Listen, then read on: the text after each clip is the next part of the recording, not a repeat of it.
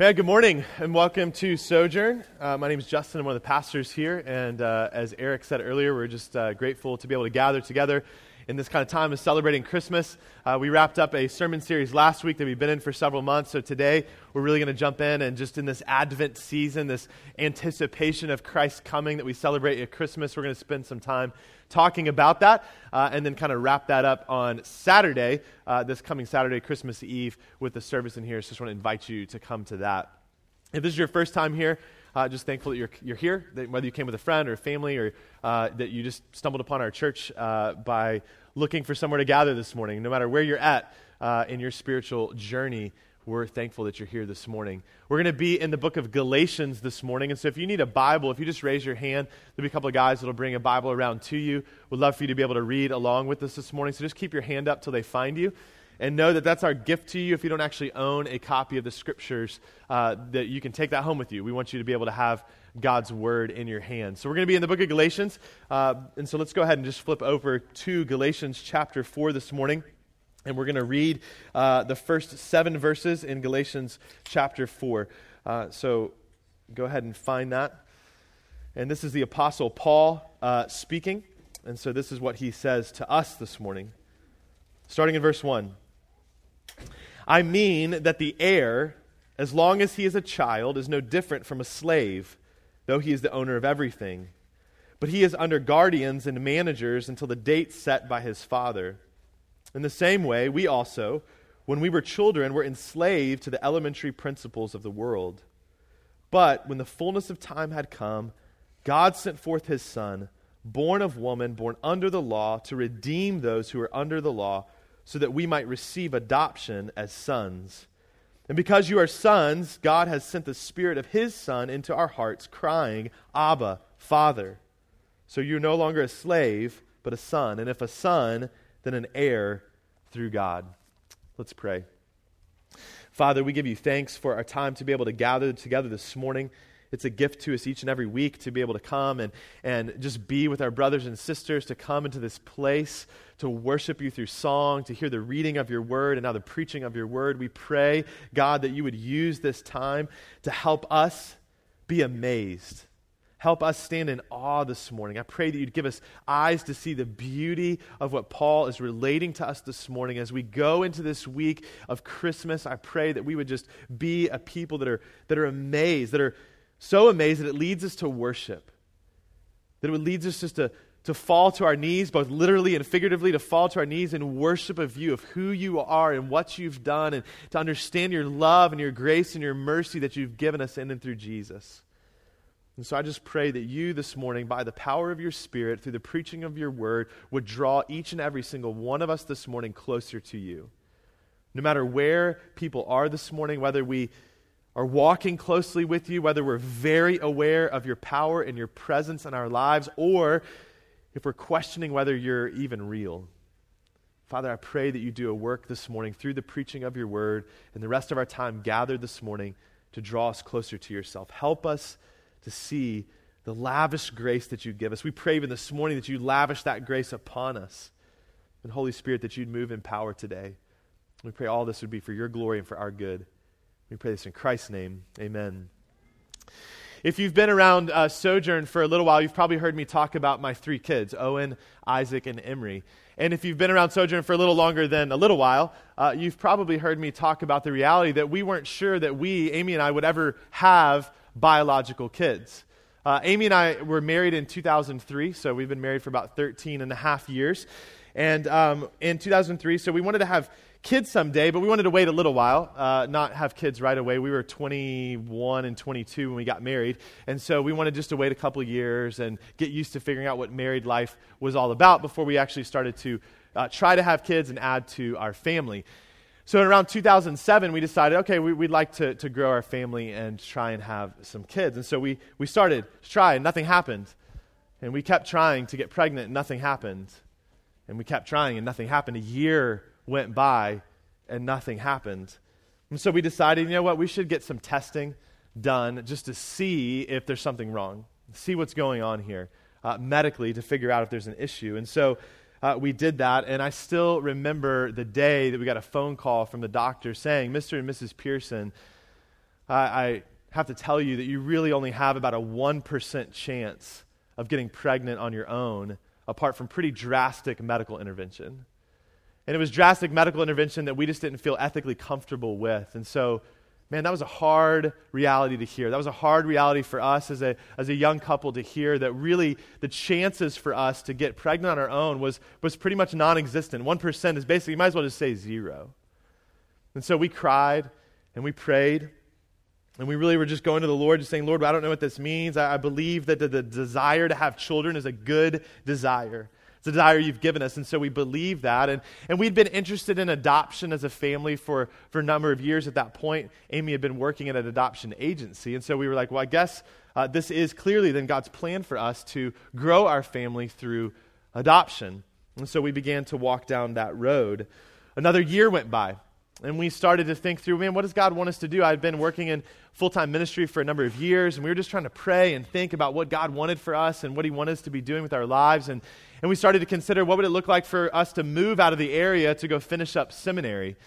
And so we prayed about it, and we were just thinking, do we move to Louisville, Kentucky to finish up school at Southern Seminary? And we thought, man, this is probably a good time to do this. We don't have any kids, so it's easy for us to do that. And we found somebody to rent our house out, and Amy's employer told her that she could continue to work full-time just remotely from Kentucky. And so it seemed like all these pieces were falling into place for us to move and finish up seminary.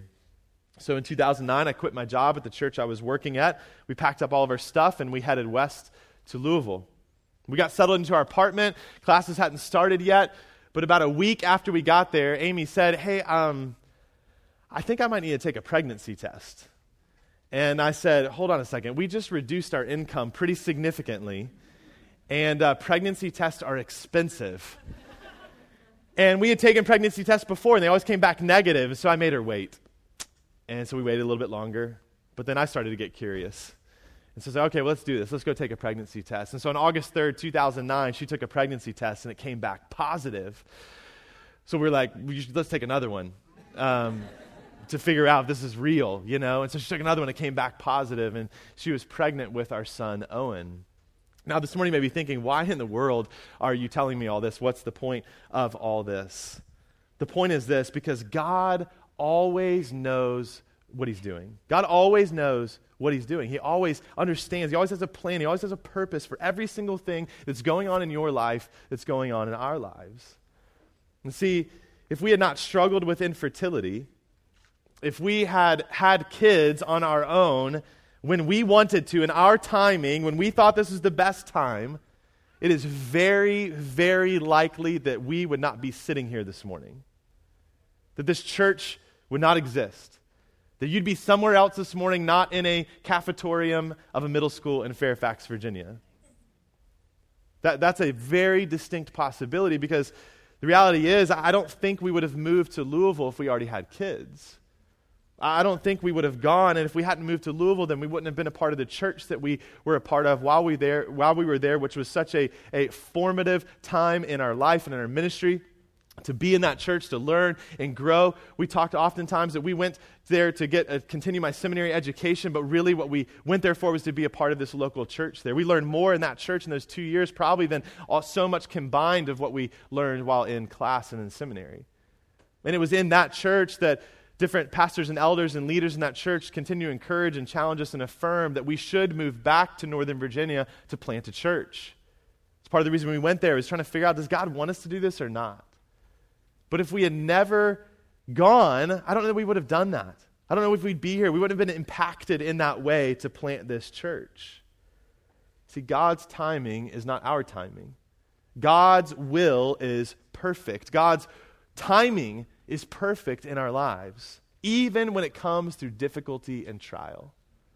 So God led us through this season of difficulty, led us through this season of trial, but then we can step back now, looking back kind of retrospectively, and see that God was at work. God was doing something in our life. And by doing something in our life, I hope that means he's doing something in your life, because you're sitting here this morning.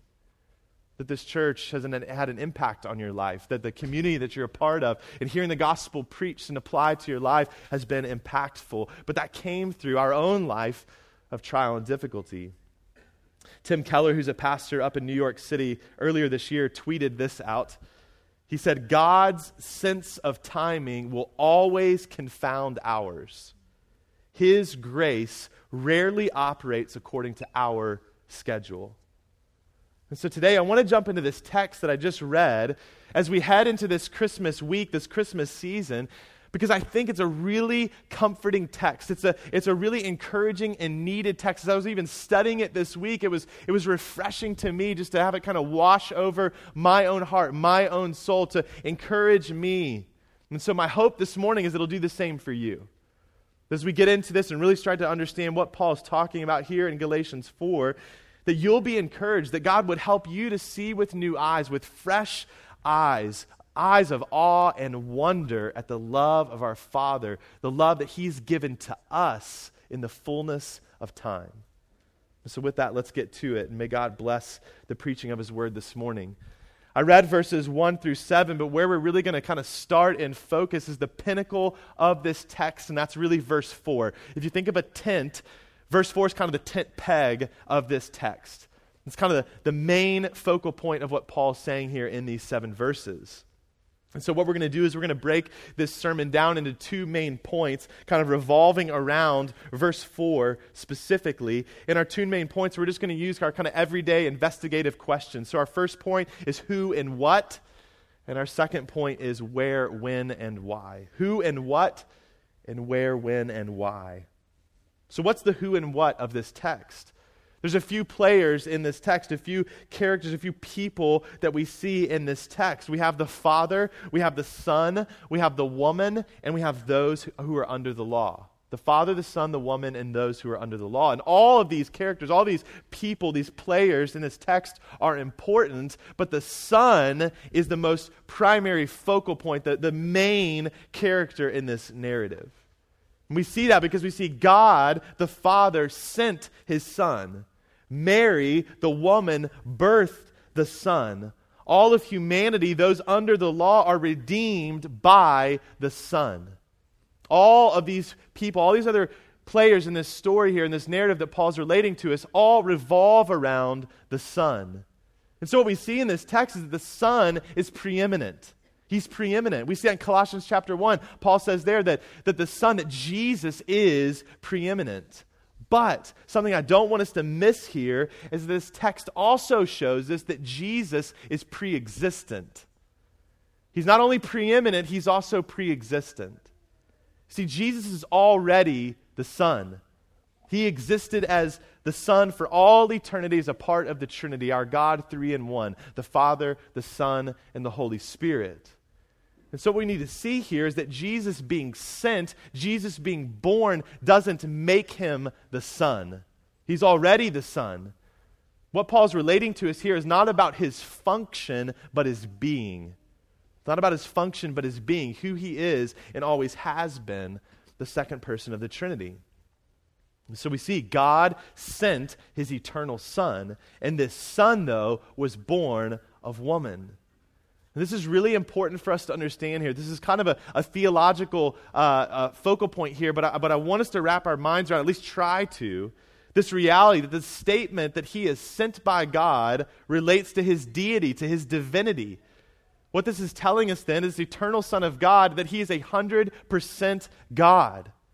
He's existed for all eternity as God, as a part of the Trinity. But at the very same time, the statement that He's born of woman relates to His humanity. So we can also say that Jesus is 100% human. Now you're going, well, 100% and 100%, how do we figure that out? I don't know. It's a mystery, right? It's hard for us to wrap our minds around the reality that what is true of Jesus is that He is 100% God and at the very same time 100% man. And so while we in our finiteness can't wrap our minds around that, can't fully understand that, it's absolutely necessary to the work that Jesus comes to do. And we'll come back to why in just a minute. Paul also says, though, that Jesus, the Son, was sent to do something.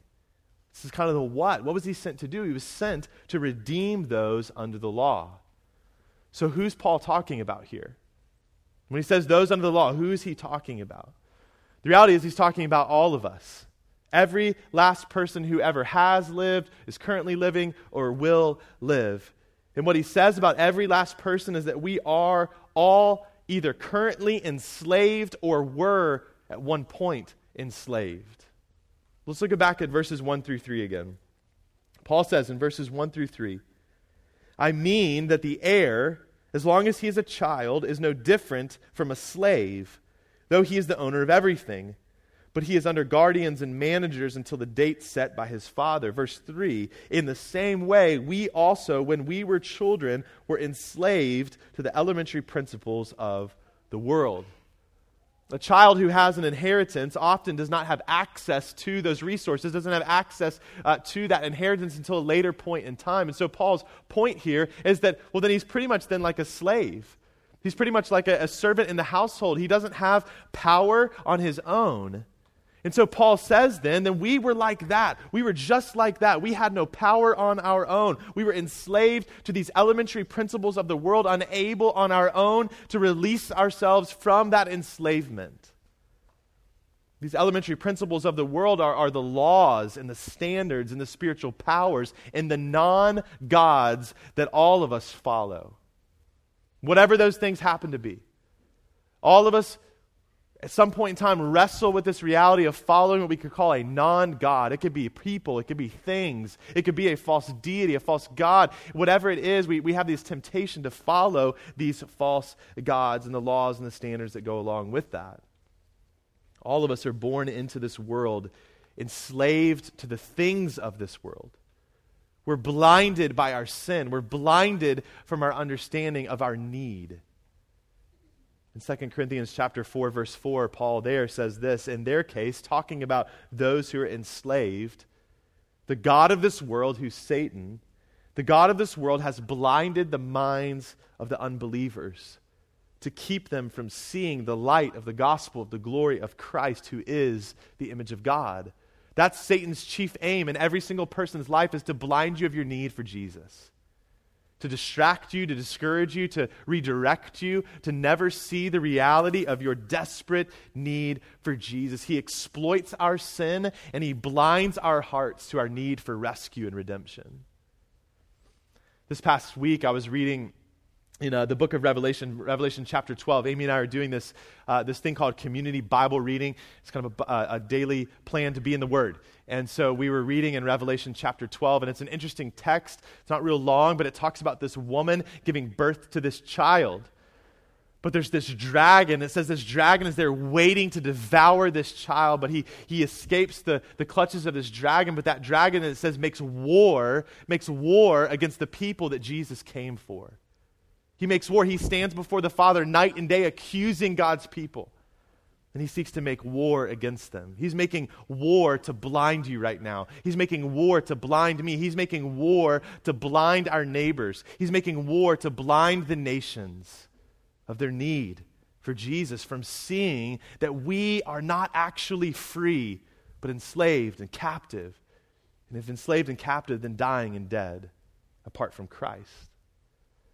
Now, if you're reading this text in Galatians 4 and we're talking about the law here, you may think, wait a minute, this is just about the Jewish people then, right? Because they're the ones that received the law. Moses went up on Mount Sinai. He received the law from God to govern his people about how they should live in relation to him. And so this must just be for the Jewish people. It doesn't include everybody else. Well, it does include the Jewish people, but it goes far beyond that. Because see, the Galatian people that Paul is writing to are not Jewish by heritage. And so Paul's writing to them, and this is the Bible. It's God's word, his inspired word given to all of the church, so it's for you and for me as well. And so he's talking to all of us. Because see, the reality is we are all enslaved, even if we've never heard the law of God. And the reason for that is this, because all of us are desperately trying to live up to something. We're trying to live up to something, some law, some standard, even if it's self-imposed. If we reject the way of God, we still have our own conduct and standards that we seek to abide by. Maybe we've created those, maybe we've imported them from somewhere else, but all of us are trying to live up to something. And the reality is that makes us anxious in life. It gives us burdens. We feel weighed down by that because even our self-imposed standards, we're never quite able to live up to them perfectly. And so elementary principles might be the law if you're a religious person, or whatever law or moral code you live by if you're not religious. But the end result is always the same. Whether you're religious or irreligious, the end is the same: enslavement. Enslavement. And this brings us back to Jesus. As God, he was able to rescue and redeem an enslaved people. And as man, he was able to live a perfect life of obedience to the righteous requirements of the law. His very birth placed him under subjection to the law. So Paul says, he was sent by God, born of woman, born under the law. He's born into this world just like you and me. He has these laws, this perfection that he's called to, just like you and me. That's so important for us to understand, because that's the way that he's able to also be our Redeemer. One scholar says this about all of this, about Jesus. He says, so the divinity of Christ, the fact that he's God, the divinity of Christ, the humanity of Christ, and the righteousness of Christ uniquely qualified him to be man's Redeemer. If he had not been man, he could not have redeemed men. If he had not been a righteous man, perfect in all his ways, he could not have redeemed unrighteous men. If he had not been God's son, he could not have redeemed men for God or made them the sons of God. Simply put, there is no salvation apart from the reality that Jesus is 100% God and 100% man. So that's the who and the what of this text. But that leads to our next set of investigative questions here: the where, the when, and ultimately the why. Now, this text doesn't talk explicitly about the where, about the location of all this happening, but we can look through the scriptures, specifically the gospel accounts, Matthew, Mark, Luke, and John, and see that this took place in the town of Bethlehem. And we see that the prophets had predicted this. As Eric read earlier from Isaiah chapter 7, we can go back to the Old Testament in various places, see that the prophets, God's messengers, said a Messiah is coming, this is who he is, this is what he's going to be like, this is where he's even going to be born. And Micah chapter 5 is one of those places. In Micah chapter 5, verses 2 through 5, it says, but you, O Bethlehem, and there's a weird word after that that's hard to pronounce. This is Ephrathah. O Bethlehem, who are too little to be among the clans of Judah, from you shall come forth for me one who is to be ruler in Israel, whose coming forth is from of old, from ancient days. Therefore he shall give them up until the time when she who is in labor has given birth. Then the rest of his brothers shall return to the people of Israel.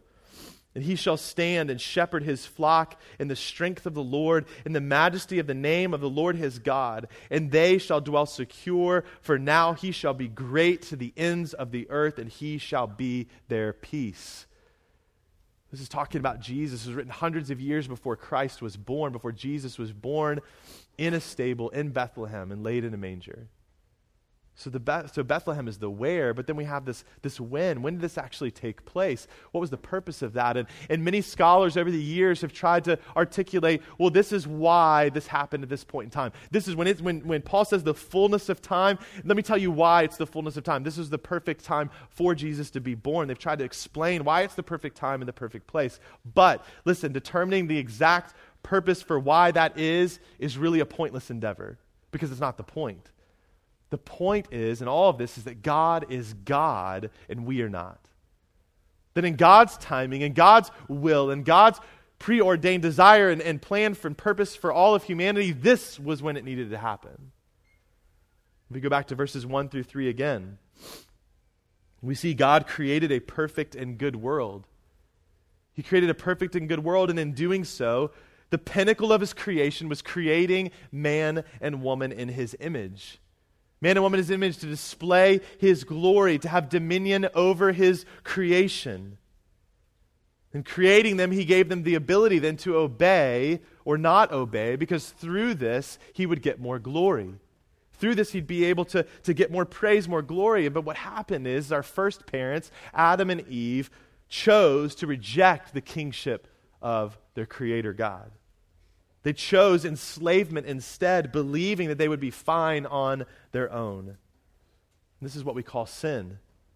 It's what we call sin, and sin results in death, both physical and spiritual death, separation from God, and the destruction and the decaying of our own bodies. But in the midst of that, God promised it would not always be this way, that he would reverse the curse of sin by sending his Son.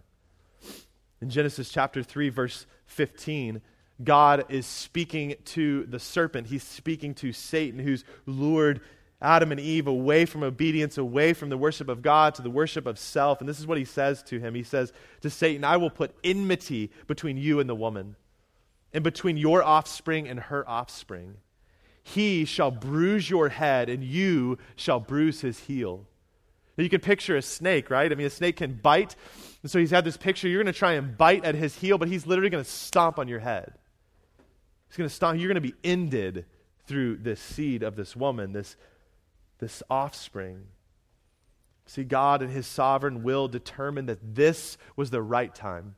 This was the perfect time and the perfect place to do what he said he was going to do, that the seed of Eve would crush the head of that slithery, sin-exploiting serpent.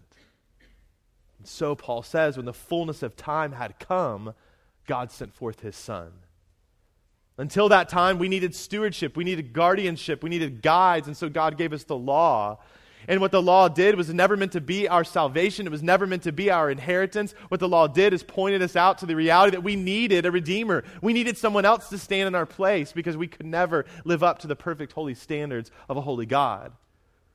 In Galatians chapter 3, just a few verses earlier from where we read, Paul says this, verses 23 and through 26. Now before faith came, we were held captive under the law, imprisoned until the coming faith would be revealed. So then, the law was our guardian until Christ came, in order that we might be justified by faith. But now that faith has come, we are no longer under our guardian, for in Christ Jesus you are all sons of God through faith. The law was always meant to be a temporary guide to point us to Christ until Christ came. But all this begs the bigger question, why? Why did he do this? Why in this specific way? As I mentioned earlier, we have 3 kids, and a few years ago, Amy and I thought it was important for us to have a will, to have a legal document that says what would happen to our kids should something happen to us, who would take care of them, and how would they be taken care of. And so we sat down with a lawyer and we put all that together. And there's really 2 parts to it. There's guardianship and there's trustee. So we could have someone take care of our kids in a physical way, but the trustee is the one who manages the resources that we would have left to our children should something happen to us, and that manages those until the appropriate time for them to be able to access that. And so we had to actually set their age for that. And each kid individually say, when they're X amount of years old, should something happen to us, that's when they get all of these resources. But until that point in time, there's someone else managing it for them. And so it could be any age. It was completely up to us. 18, 21, 25, 35. We could tell one kid he gets it at 21 and the other one at 35. For whatever reasons that we wanted to, we could determine that. We set it. As loving parents, we thought about our kids, what we believed to be best for them, and set it for that to happen at that point in time. And they may never know why, but they know who. They know who made that decision. And they can rest in the fact that we, as their mom and dad, because we love them so much, had their best interest in mind in how we did that. See, God sent forth his promised Son in the fullness of time, the exact, right, perfect, purposed, precise time. It wasn't too early and it wasn't too late. It was right when it was supposed to happen. See, God's people had been longing, they'd been waiting, expecting, looking for that Messiah. Eric said it was 700 years since Isaiah made that prophecy about the Redeemer coming, about Emmanuel, God with us, coming. Other prophecies, hundreds of years passed. The prophets conclude in the Old Testament, and there's really 400 years of silence. That God doesn't speak through his prophets to any of his people. And so there's this longing, this anticipation for the Redeemer to come. But a time was set. But that time was not set arbitrarily. It wasn't like, I guess now's okay. No, before the foundation of the world, God set this time. He set the time for redemption to come in and through the person and work of Jesus Christ. And redemption came. God sent forth his Son, born of woman, born under the law, to redeem those who are under the law. But something I want us to notice here in this analogy, if we look at this, all these verses 4 through 7, specifically the first few verses here, is that we were not sons. We were not sons. We were slaves. We were slaves. Each and every one of us. He didn't say you already knew God and you just had to wait for a little while. He said you're enslaved. You're literally not just like a slave, you are a slave. But out of love, God's redemption of us through his Son meant our adoption into his family as his sons. Look at verses 4 through 7 again. But when the fullness of time had come, God sent forth his Son, born of woman, born under the law, to redeem those who were under the law, so that we might receive adoption as sons. And because you are sons, God has sent the Spirit of his Son into our hearts, crying, Abba, Father. So you are no longer a slave, but a son, and if a son, then an heir through God. See, something we can't miss in the midst of all this is that the Son of God is being identified with those he came to redeem. He's being identified with them in every way. Christ, the Son, became human so that humans can become sons. And Christ became a slave to the law so that we might be set free from the law. Now, you may be looking at this, especially if you're a lady here today, you may think, well, hey, what's just about sons? This is about guys? Like, what about me? But this isn't a sexist statement. Paul's not trying to be just focus on men or anything like that, contrary to what others will say about this text. There's something deeper to this. The reality is this is for male and female, men and women. What he's trying to get to here is that in these ancient days, the son, the firstborn son, was the one who got all the inheritance, who got the majority of the inheritance. So what he's saying to you, both men and women, is that you are like that. You are sons. You are going to get an inheritance because I've sent my Son to you. He is the heir of all things, but now you will be co-heirs with him. Through Christ, you're no longer slaves, but sons, and if sons, then heirs. Everything that belongs to Jesus belongs to you. That is the why of Christmas. That's the why of Christ's coming. Is it so you and I can be adopted into God's family as sons and have the inheritance of the King and his kingdom. You might be sitting here this morning, though, and thinking, wait, hold on a second, though. This seems a little bit too good to be true because you don't know about me. You don't know about my life. You don't know about the things I've done. You don't know about the way I've even cursed God, and I'm not even sure if God's real or even exists, and you just don't know. And you're right, I don't know everything about every single person in this room, but God does. He knows you from top to bottom, inside and out, every single thing about you. And while that can be a terrifying thing, I hope it's a hopeful thing. Because knowing all of that about you, he sent his Son for you. And he declares to you now, being fully known, every single thing about you, that through his Son, you are made clean or can be made clean. And so he says, come to me, come into my presence, come into my house, come into my family, come to my table, come.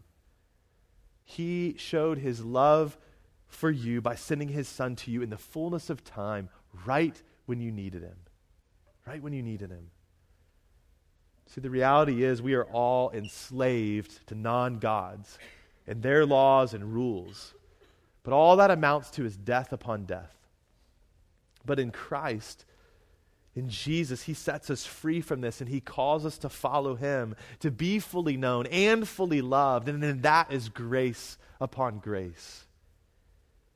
See, redemption for the enslaved is possible because Christ bore the full obligation of the law in life as well as the curse of law and death. If you go back a little bit earlier in Galatians chapter 3, verse 13, it says, he who hangs on a tree is cursed. When Jesus was nailed to a cross, God poured out his righteous wrath on Christ. He willingly took that on his back for you and for me. He took all of our sin, all of our shame. So when we talk about the fullness of time, it's not even so much really that it's the perfect time for Christ to come, but that when Christ came, it ushered in the fullness of time. It ended the tyranny of sin and brought about a new humanity. That's why it's the fullness of time. Romans chapter 5, verse 6 says, for while we were still weak, at the right time Christ died for the ungodly. It's the fullness of time because we were like children, unable to rescue ourselves, weak, dead. but the date of our freedom was set and our adoption came through. And God did it. All of it, from beginning to end. God did it. He didn't send a stand-in. He didn't tell us to figure it out on our own, to find our way back to him. He sent his one and only Son. But man, he didn't do it in the way that we'd expect. He didn't come in chariots or with armies. He didn't come in full regalia or any regalia at all for that matter. He didn't come with parades and pomp.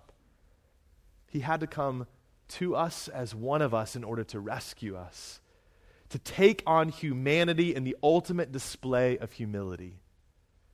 He came as a child, the weakest of all of creation, of God's image bearers. He came as a child, born of a woman, born under the law, and in humble circumstances for that matter.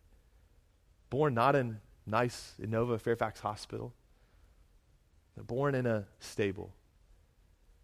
In humble circumstances. His parents had nothing. He's born into this humble these difficult circumstances so that he could relate to you and relate to me. And so we can press a bit deeper into the why and say, why do we talk about this? Why am I bringing this up now at Christmas? Because see, the reality is the perfect time of the coming of Christ, at the perfect time, it's really about your life with him or your life apart from him. And when we think about Christmas, that's what we should think about. Life with Jesus or life apart from Jesus. See, the possibility of and the beginning of our new birth came when Christ was birthed into this world to redeem and to rescue and to reconcile. Because we remember, apart from him, you and I are dead. We're enslaved to our sin. So in view here in this text, it's more than just his birth. It's more than just his birth. It's not less than that, but it's definitely more than that. When we read this text about the birth of Christ, about him coming into the world, as we think about Christmas, it's about his advent, it's about his coming, but it's also about the cross, and it's also about his triumph over the grave. See, the two biggest days that the church celebrates each year are Easter and Christmas. But here's the deal. There is no Easter without Christmas. There's no Easter without Christmas, but at the very same time, we cannot look at or celebrate Christmas without thinking about Easter as well. It's not about cute, cuddly baby Jesus. Right? I think sometimes we can get Christmas like, oh man, baby Jesus. But he had soft cheeks and soft hair. You know, what's the song, Away in the Manger? He didn't even cry. Moms and dads are like, yes. That's why I like Jesus. No, it's not just about cute, cuddly baby Jesus. It's about King Jesus. King Jesus who would come to redeem his people, to live the life that you and I couldn't live, to go to the cross for you in your place. And so as we reflect on and celebrate the birth of Christ at this time of year, we can go back to the truth of Galatians 4 and stand amazed to see the fullness of time come to fruition in all that Christ came to do. We can be reminded of that similar reality that Paul proclaims in Romans chapter 8. In Romans 8, 1 through 4, the Apostle Paul there says, and we've talked about this recently, we preached on this recently, which is so good for us to come back to over and over and over again, the reality of Christ's coming. He says, there is therefore now no condemnation for those who are in Christ Jesus. For the law of the Spirit of life has set you free in Christ from the law of sin and death. For God has done what the law, weakened by the flesh, could not do. By sending his own Son in the likeness of sinful flesh, just like you, just like me. He sent him in the likeness of sinful flesh, and for sin, he condemned sin in the flesh, in order that the righteous requirement of the law might be fulfilled in us who walk not according to the flesh, but according to the Spirit. See, when we think about Christmas, when we think about the first birth of Christ, it's a testimony to freedom, present freedom for your life. When you think about Jesus coming into this world, you should think, man, I'm set free then.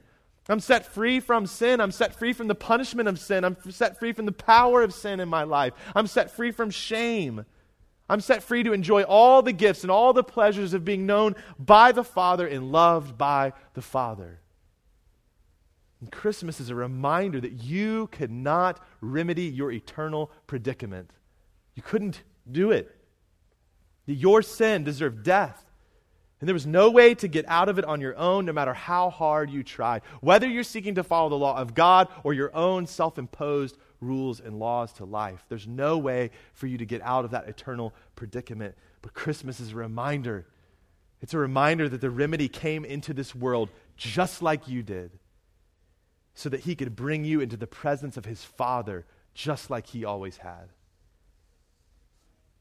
But the problem is, even if you're a follower of Christ, even as believers, sometimes we forget the significance of the birth of Christ that Paul outlines for us here in Galatians 4. We forget it because we struggle. We can struggle in life. We have difficulties and brokenness that we experience. Maybe you struggle with infertility.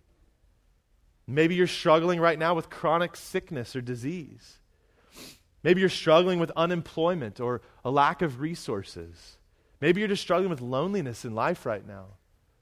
You're struggling right now because you're not getting what you want when you want it. The word gospel means good news. It means good news. And in this world, there are a lot of promoters of good news. They'll tell you, this is the best news. This is the good news. Come listen to my news. But see, when life is challenging, we can struggle to sift through the myriad of gospels that are presented to us to actually grasp on to the one that's actually true.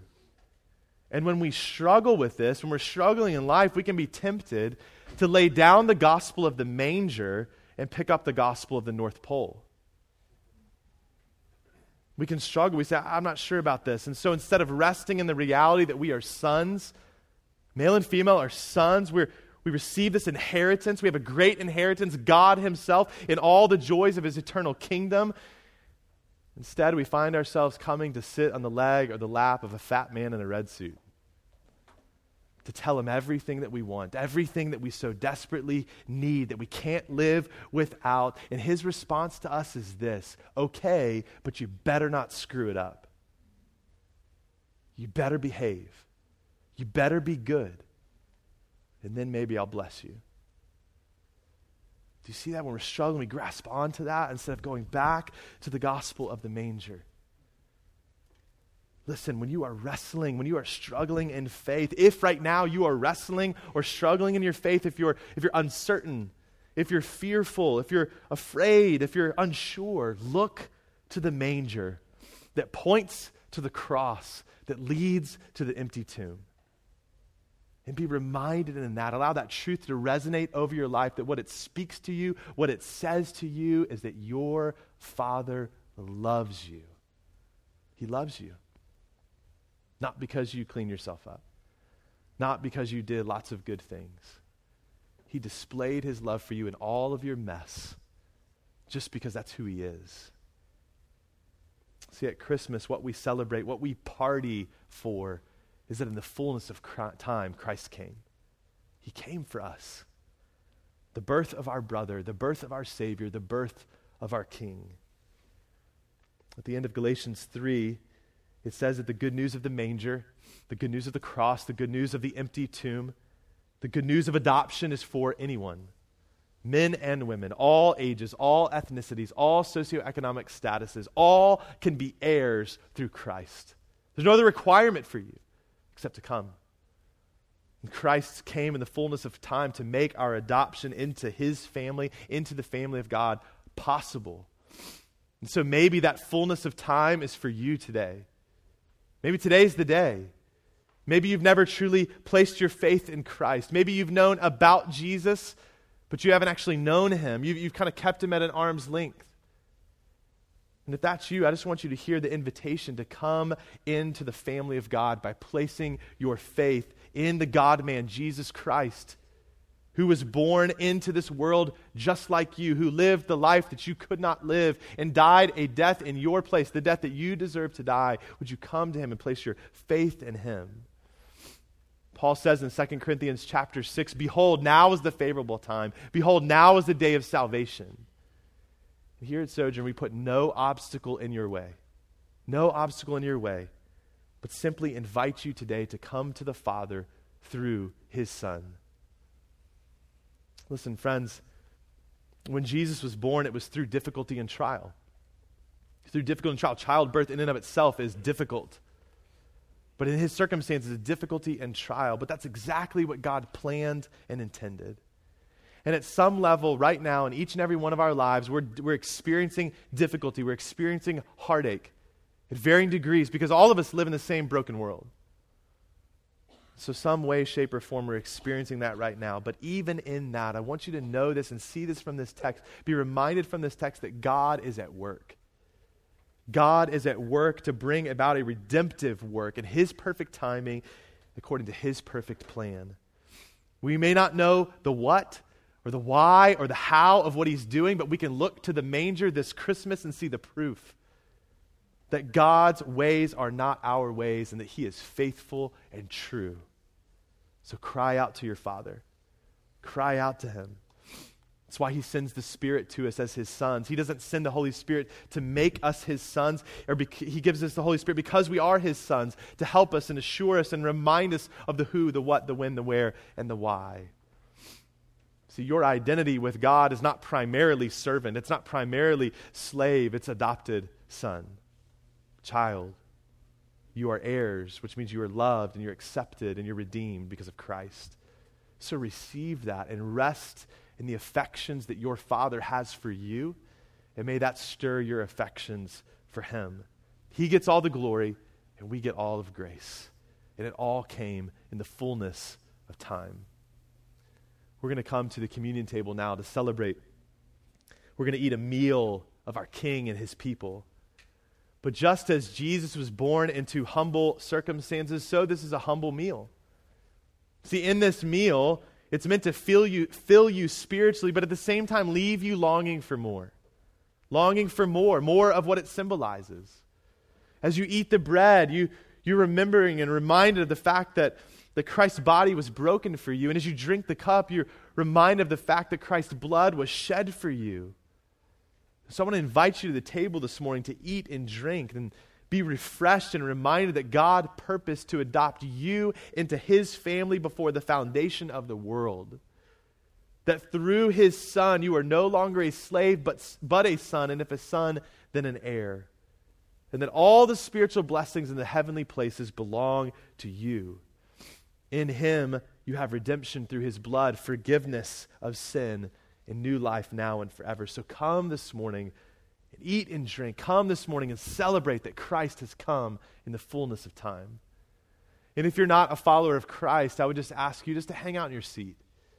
This meal is a meal of God's people. It's a meal, a declaration that we believe everything about what I just said, that Jesus is who he says he is, and he came to do what said he came to do. And if you're not at that place yet of placing your faith in Christ, then I just want to ask you to hang out in your seat. But I do want to ask you and call you again to place your faith in Jesus. Don't eat the bread and the cup today. Take Jesus today. Place your faith in him today. And tell somebody about that. I mean, what a great gift of grace that at Christmas that you would receive the grace of God. So let somebody know that today. We want to journey with you in that. We want to walk with you in that. We'd love to pray with you today. And then next week, in the coming weeks, you can come forward with us as a new brother, a new sister in Christ, adopted into the family of God. And those of you that will come forward, you can come to the front or to the back, tear off a piece of bread, take a cup to drink, and listen to what Jesus has done for you be spoken over you today. Let's pray.